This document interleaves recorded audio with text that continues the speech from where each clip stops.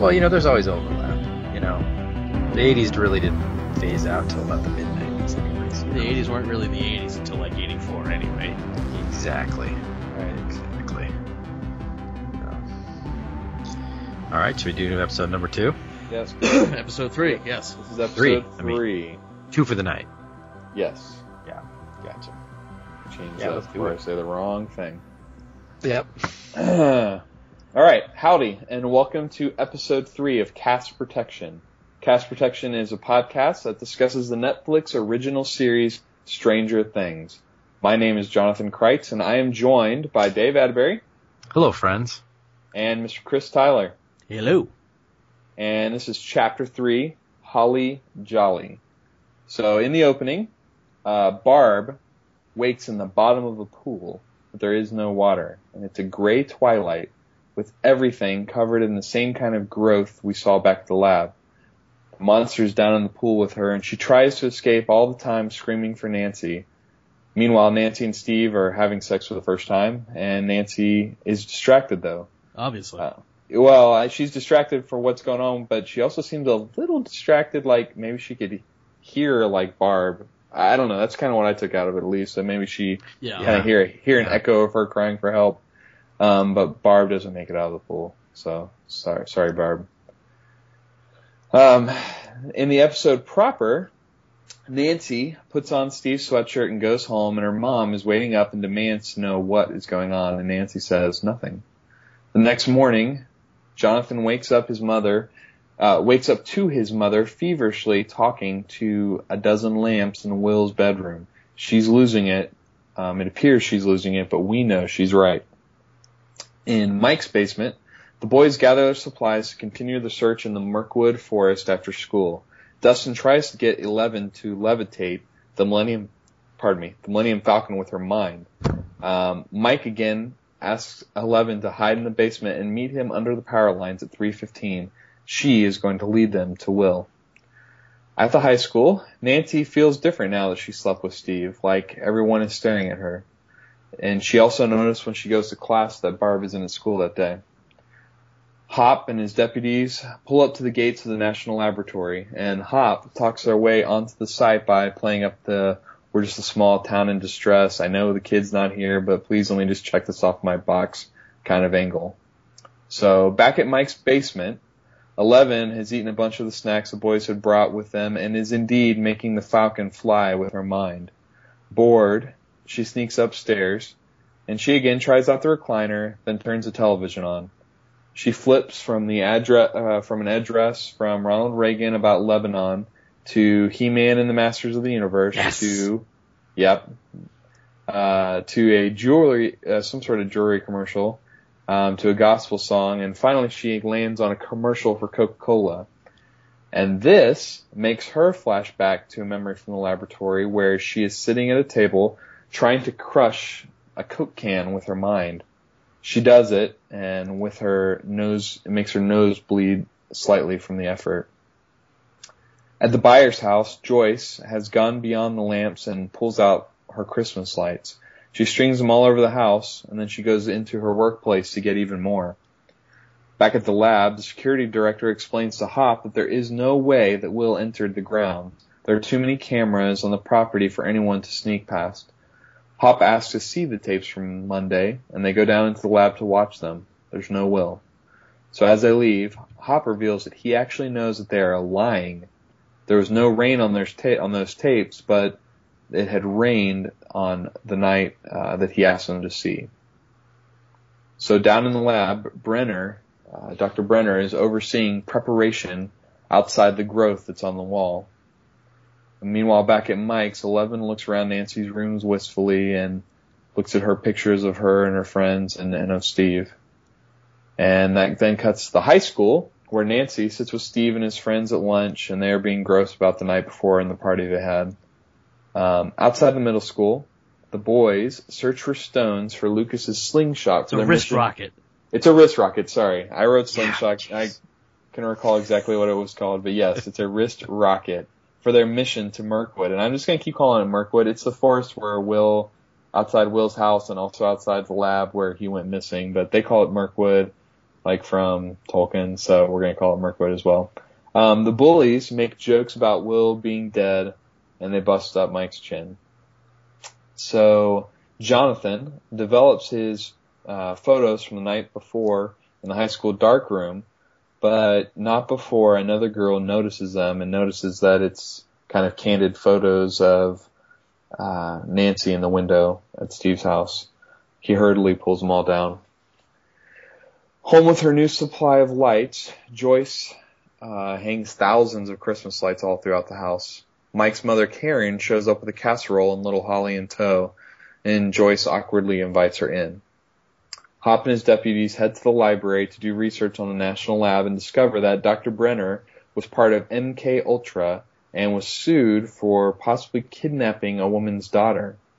We also know that we learn that Hop got it on with the librarian because she's not happy to see him. Which that was definitely, I love how the humor gets worked into the show. It's just enough to kind of break the tension a little bit because his deputy's reaction would be like, the librarian? And it took me until the last episode to realize the deputy is the same guy who plays Turk from Daredevil. Oh, you're right. You're totally right. Yeah, just a little more facial there, but it's the same actor. Yeah. His hair is a little longer on top too, I think, maybe, or you're right though. It's totally, I knew he looked familiar. Wow. Good get. That's good. So he's making a living off these Netflix original shows. Good for him. He's a good character actor. Yeah, he is. Yeah. So let's see, where was that? So Karen, we're back at the Byer household. Karen explains, Joyce explains away the Christmas lights by saying that they were Will's favorites. Karen comforts her while Holly follows a string of those lights into Will's room. They light up one after the other and kind of lead her into the room. And all the lamps she had in there before increase in intensity and then go out, which we know is a sign that the beast is near. Holly sees the wall begin to bulge just like Joyce had the night before, but Joyce pulls her away just in time. Nancy calls Barb's mom from the school and unsuccessfully tries to ask her about where Barb is. She's starting to freak out. In the parking lot, Steve and his goons stop Jonathan to mess with him about his pictures from the night before. They tear them all up, and then Steve breaks Jonathan's camera. Nancy sees Barb on a shred of one of the pictures, and so she gathers up a bunch of them and goes off with Steve. 11 goes to meet the boys under the power lines after school like they had planned when she sees a cat, which makes her flash back again to an attempt to kill a cat with her mind in a lab. She's under duress and she just won't do it. So she's thrown into her windowless cell that we saw from the previous episode, but in a blast of telekinesis, she smashes one of the orderlies into the tile wall and snaps the other one's necks. Brenner carries her away as she is very weak now. The boys arrive, and it's time to go searching for Will. Waiting for the basketball game back at the school, Nancy decides she can't stay any longer, and she leaves. Elle, as they're walking through the woods, asks why the bullies would hurt Mike. She can tell he isn't being truthful, so he comes clean about being pushed around by Troy, the mouth breather, quote unquote. Yeah, that was good. Mouth breather? What is mouth breather? Nancy finds Barb's car exactly where they left it the night before and is officially freaking out that something terrible has happened to her. She goes into Steve's backyard and looks around the pool, and then she walks into the edge of the woods. She sees something run by in the woods and is terrified, and so she runs away. Joyce is startled by her dog barking, and the dog has noticed that a string of lights are on. They lead over to a wall with a console cabinet or some sort of cabinetry. Joyce sits with a bundle of lights at the base of the wall inside the cabinet and asks if Will is there. The lights light up incredibly bright. Weeping, she tells him to blink the lights once for yes and twice for no. She asks if he is alive, and he blinks once for yes. She then asks if he is safe, and he says no. She's trying to ask him where he is, but the lights have gone dark. So she gets the idea to paint the alphabet on the wall of the living room and gets to work. Nancy comes home crying and tells Karen that something terrible has happened, and she means obviously with Barb missing. Hop and Powell, the deputy, discuss their findings at the library, and Powell just can't buy that the lab really stole a little girl. Hop isn't suggesting that the lab took Will, but maybe that he just happened to be in the wrong place at the wrong time, or maybe saw something he shouldn't have. They then get a call to come out to the quarry that something has been found. The kids arrive after dark at Will's house. Elle says he is there, but he is hiding. And this confirms to Lucas that Elle is not telling the truth. They hear, then see a bunch of police cars and ambulances rush by, so they jump on their bikes and they follow him. Inside the house, Joyce asks Will to talk to her, and he lights up the wall to say that he is right here.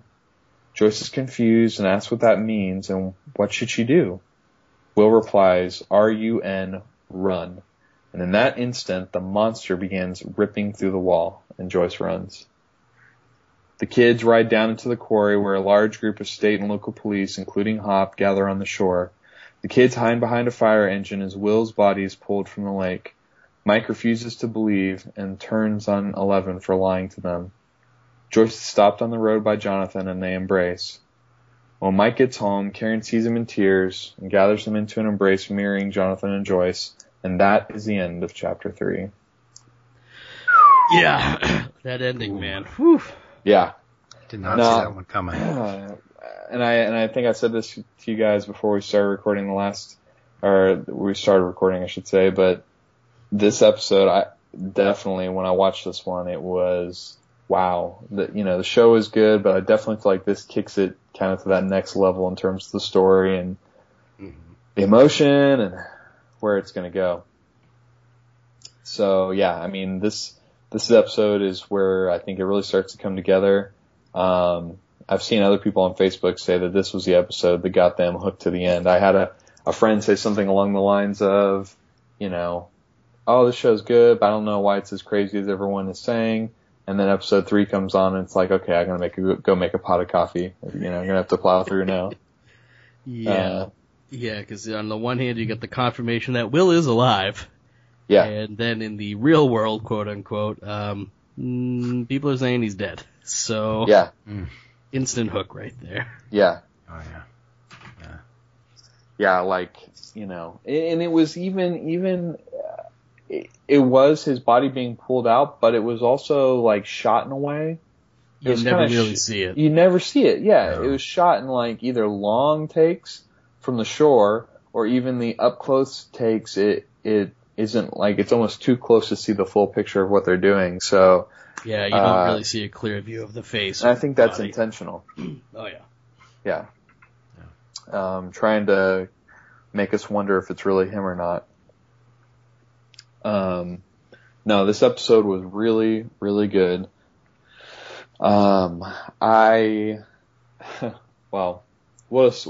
talk through some of these notes I've got here and we'll have plenty to talk about, I'm sure, but we start the episode, I guess we're beginning to learn a little bit more of how the monster works. It has pulled Barb into what seems like a negative version of our world or a ghost version of our world or something. We're all comic fans, but it kind of reminded me of like the antimatter universe or maybe the negative zone from the Fantastic Four or something like that. Like, it's our world, but it's like a inverse or a mirror of our world. Mm-hmm. Yeah, the show does give it its own name as well, in only a way that a kid would do it. So sure. We do have that to look forward to as well. But yeah, we start to see that there really is more than just our plane of existence. Right, yeah. And this kind of confirms it. It's not just a monster running around. It's a monster that has the ability to go somewhere else.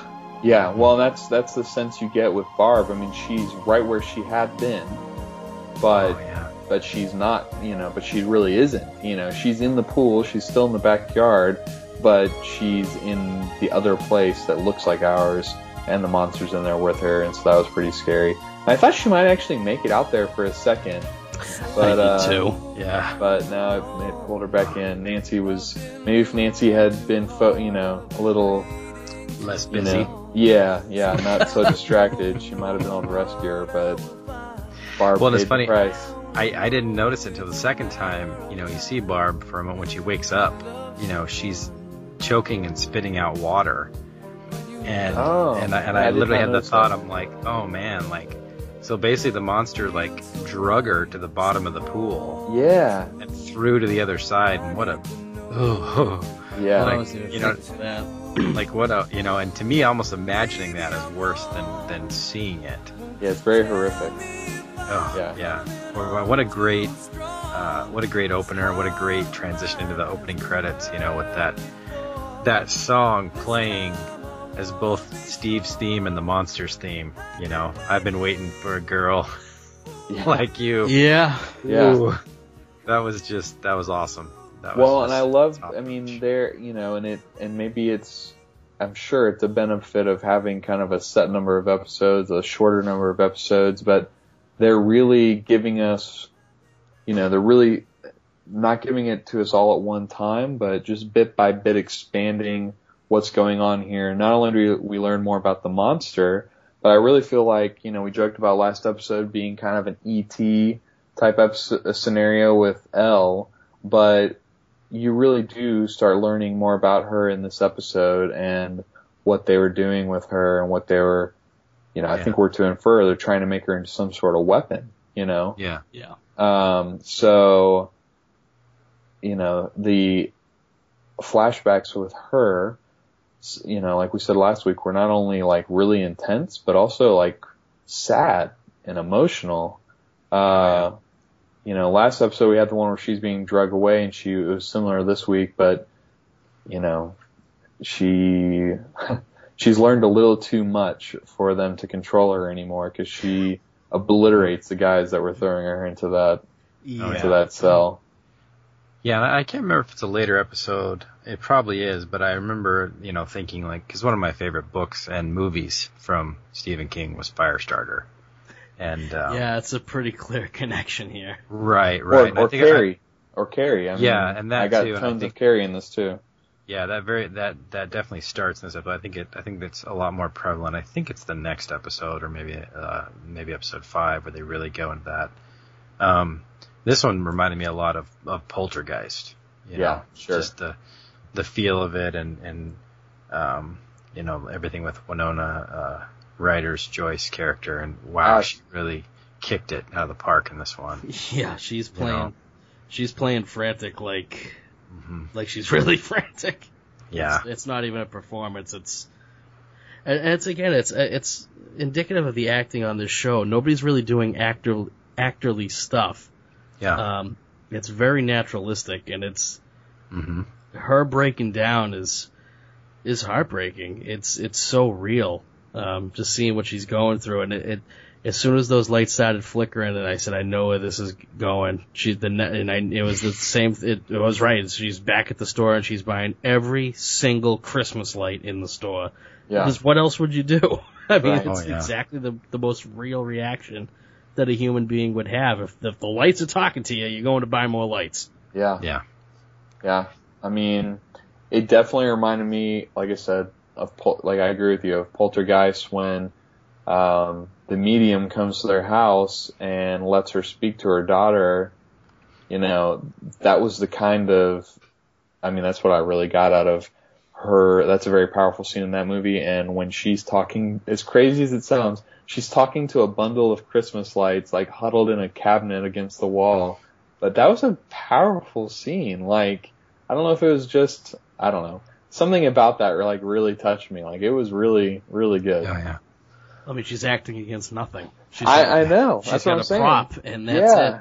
Yeah, but it was very, she was emoting, but it just was if I was thinking if I was in that scenario, my reaction, if I could, if one of my sons was missing and I found some way to speak to them somehow, how powerful that would be. It was good.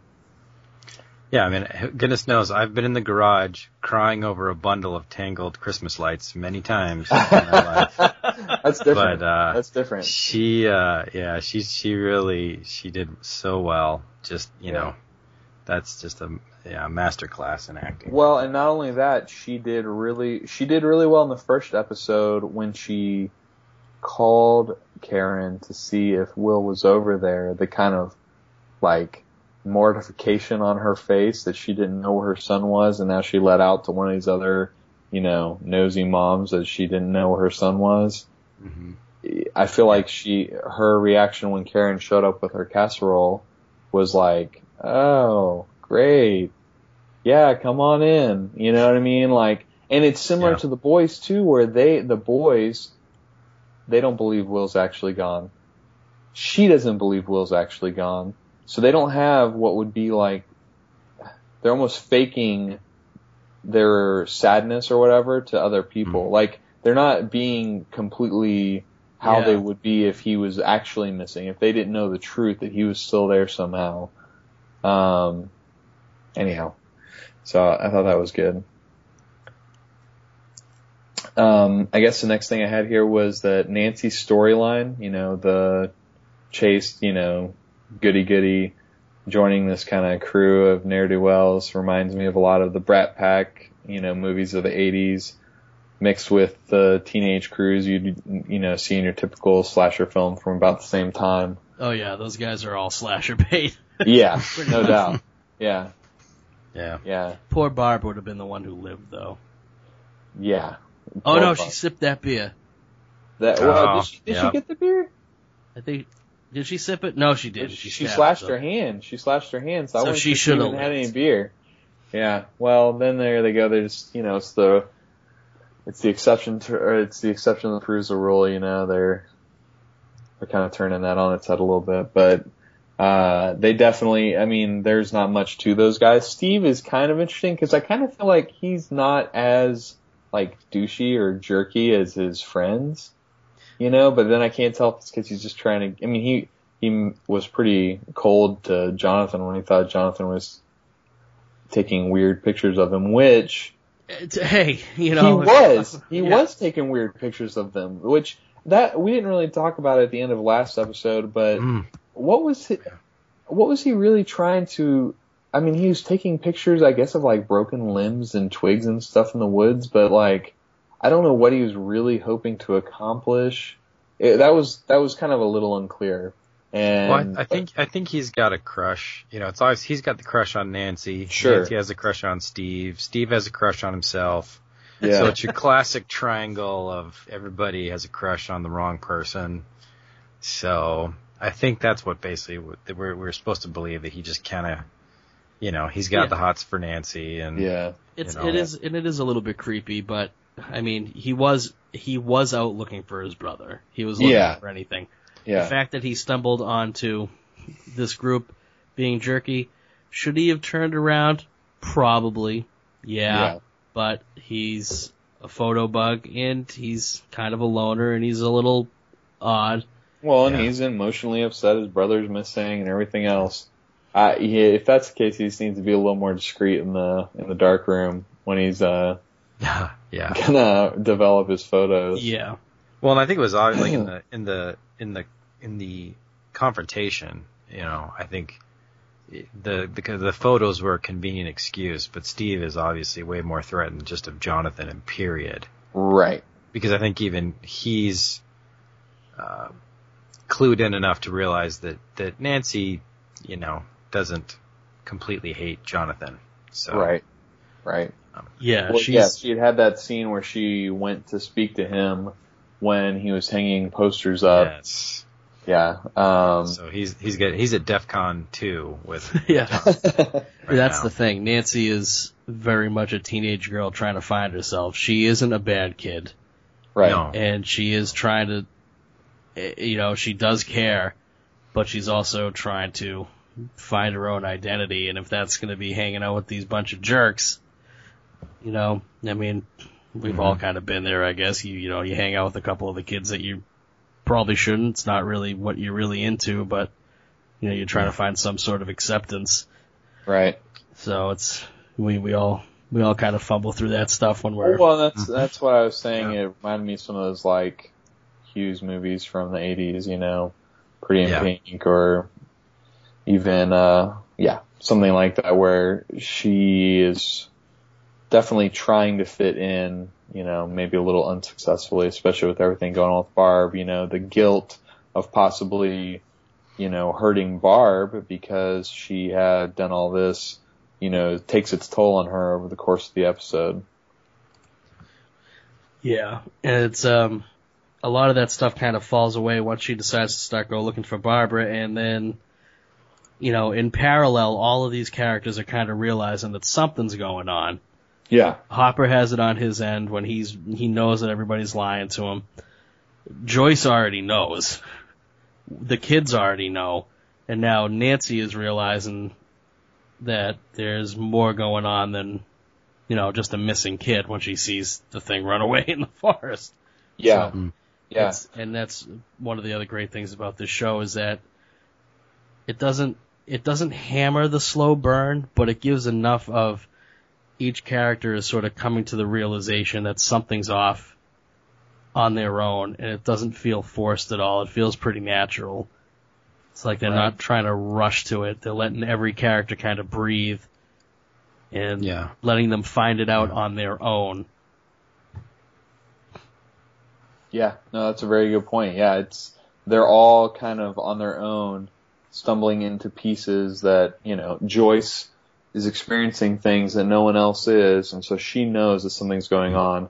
Hop and his deputies have been to the library, they've been to the lab, they know something's going on there, which he mentioned, or he found an article that said they were part of MK Ultra, which I Googled because I vaguely recalled that from X-Files or something like that, but it basically was CIA sanctioned, experiments on people with psychedelic drugs, all kinds of stuff, to basically see what they could do with their minds. Could they read minds? Could they use their minds as weapons? All kinds of crazy stuff. And it was like a real experiment. And one of my favorite books, I didn't realize it was related, but is Sometimes a Great Notion, which is Ken Kesey, as in One Flew Over a Cuckoo's Nest. And that's how he basically inadvertently started, he got LSD out into the real world, and inadvertently started that whole scene in the hippie movement and all that kind of stuff because he had been part of MK Ultra at one point as well. So it's a very, that definitely is a real thing, and how we'll see it, I guess it plays out into the show, as we go along. How about Hopper? It's not the last we'll hear about it. Yeah. Yeah. How about Hopper and the librarian? Yeah. Oh, yeah. Who doesn't want to get with the librarian? Well, she was, she was I just love the humor. An old doubt. Yeah, it was funny. That was great. She's a fine-looking girl, there's nothing wrong with that. I just loved his reaction. Yeah. When she gets after him, never calling him back. Oh, I guess I should have. You want to go out later this week? Yeah. Smooth. Yeah. Oh, mercy. But yeah, no, I like his, how he's, all of our characters are putting puzzle pieces together, and, again, I don't think it's too big of a spoiler to say that we won't have to wait too long for them to share the pieces with each other, which I like. So. Yeah, no doubt. Yeah. No doubt. So. Awesome. Well, what other notes we have here? Let's see, I don't know if I had much else. Let's see here. I did say that the dog was sensitive, which is a typical thing in these kind of movies where, the dog knows something is up, but the dog was aware at least that the lights were all lighting up, and that's what kind of led Joyce over there. And I guess I just said the last note I had, we've already kind of touched on that. Barb, the beginning with Barb also explains Elle leading them to Will's house. When they go through the woods, she's going to use her powers, I guess, to lead them to Will, and she goes to his house and says he's there, he's hiding. And that's when Lucas, it kind of confirms to him that she's full of crap, that she's lying, that she's not really who she says she is, or, that she's not really part of their gang, that Will's not there. Yeah, Lucas is very independent-minded. Yeah, he's kind of skeptical of what's going on here. Yeah, you got to have one of those in the group, though. Yeah, no, I mean, Dustin seems to be kind of the one that just wants everyone to kind of get along. Yeah, he does, but he's willing to kind of push a little bit too, but not in a bad way. Just like, hey, float this thing with your mind. Come on, do it. Yeah, that was good. Well, Well, it's interesting because I think, like even 11 doesn't really know how she knows. She knows about her more overt mind powers, making things move, pushing people, whatnot, but her psychic connection to this other place is something that, even she doesn't really know fully what's going on. So, and it's also a girl that doesn't have a very expansive vocabulary, so every time Lucas pushes her for answers, she can't really articulate it to what he wants to hear, so. Right. She's a little more vocal with Mike, though, so. Yes. Maybe she's only willing to talk to those that are going to talk to her the right way. The Mikey. So they definitely have a connection for sure. Yeah. He definitely is helping her kind of figure out. And am I wrong? He keeps saying to her, "Do you understand? Do you understand? Do you understand?" And have we heard? I've actually watched a little bit further than this episode now. But I swear Dr. Brenner says the same thing to her. Maybe not in this episode, but maybe some of the future episodes. Like, I want you to do this. Understand? I pick up on that. I'll be wary of trying to notice that as we go. We'll be watching that for sure. We'll have to keep our eye out for that. Well, anyhow, that was what I had for this episode. Did you guys have anything else that you kind of stuck out to you? Also, again, I feel like they kind of killed it with the Peter Gabriel song, ending the episode on the right tone. A lot of the shows it uses the periodness of it and the music and even the decor and everything that's going on for tone and for mood. And I felt like the song really, it could have been cheesy. Peter Gabriel version of Heroes is not the kind of triumphant version that the David Bowie version is. Right. And it's slightly ironic that that's the song that's playing, but that version of it is so much less empowering, I guess, than the version that you'd normally hear on radio. Right. It does kind of fit in. It's like, all these characters are kind of heroes, but right now things are not looking so good. Well, that's what I thought about the little boys. To them, their friend is in danger, but there's a sense where I don't think they realize what kind of real danger they all are in. To them, this is like another campaign. Yeah. In some ways, they got the superhero friend. She's like the X-Men. Yeah. They're on this hunt for him. They're gonna find him, and then that song kind of lined up against them pulling Will's body out of the water at the end, kind of almost as like showing them how foolish that thought was, So it's kind of a hard smack of reality, but right. If they didn't realize what they were dealing with was dangerous before, it's a little bit more real now that the fact that something got pulled out of that river, right? The quarry, right? But there's more to it, so we'll just have to stay tuned. Awesome. Well, you can reach our show at castprotection at gmail.com. That's our email. You can also hit us up on Twitter, and that is at castprotection. That's the handle on Twitter. If you like this show and you'd like to share your insights about it or share what you thought about it, please shoot us an email or hit us up on Twitter. I might put together a Facebook page as well. We'll see between now and next episode, and that might be a little easier for people to reach out onto as well. So thank you guys for being here, and we'll come back with Chapter 4 next time. See y'all later.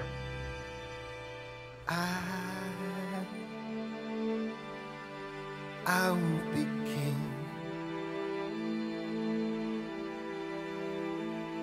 and you will be queen. Though nothing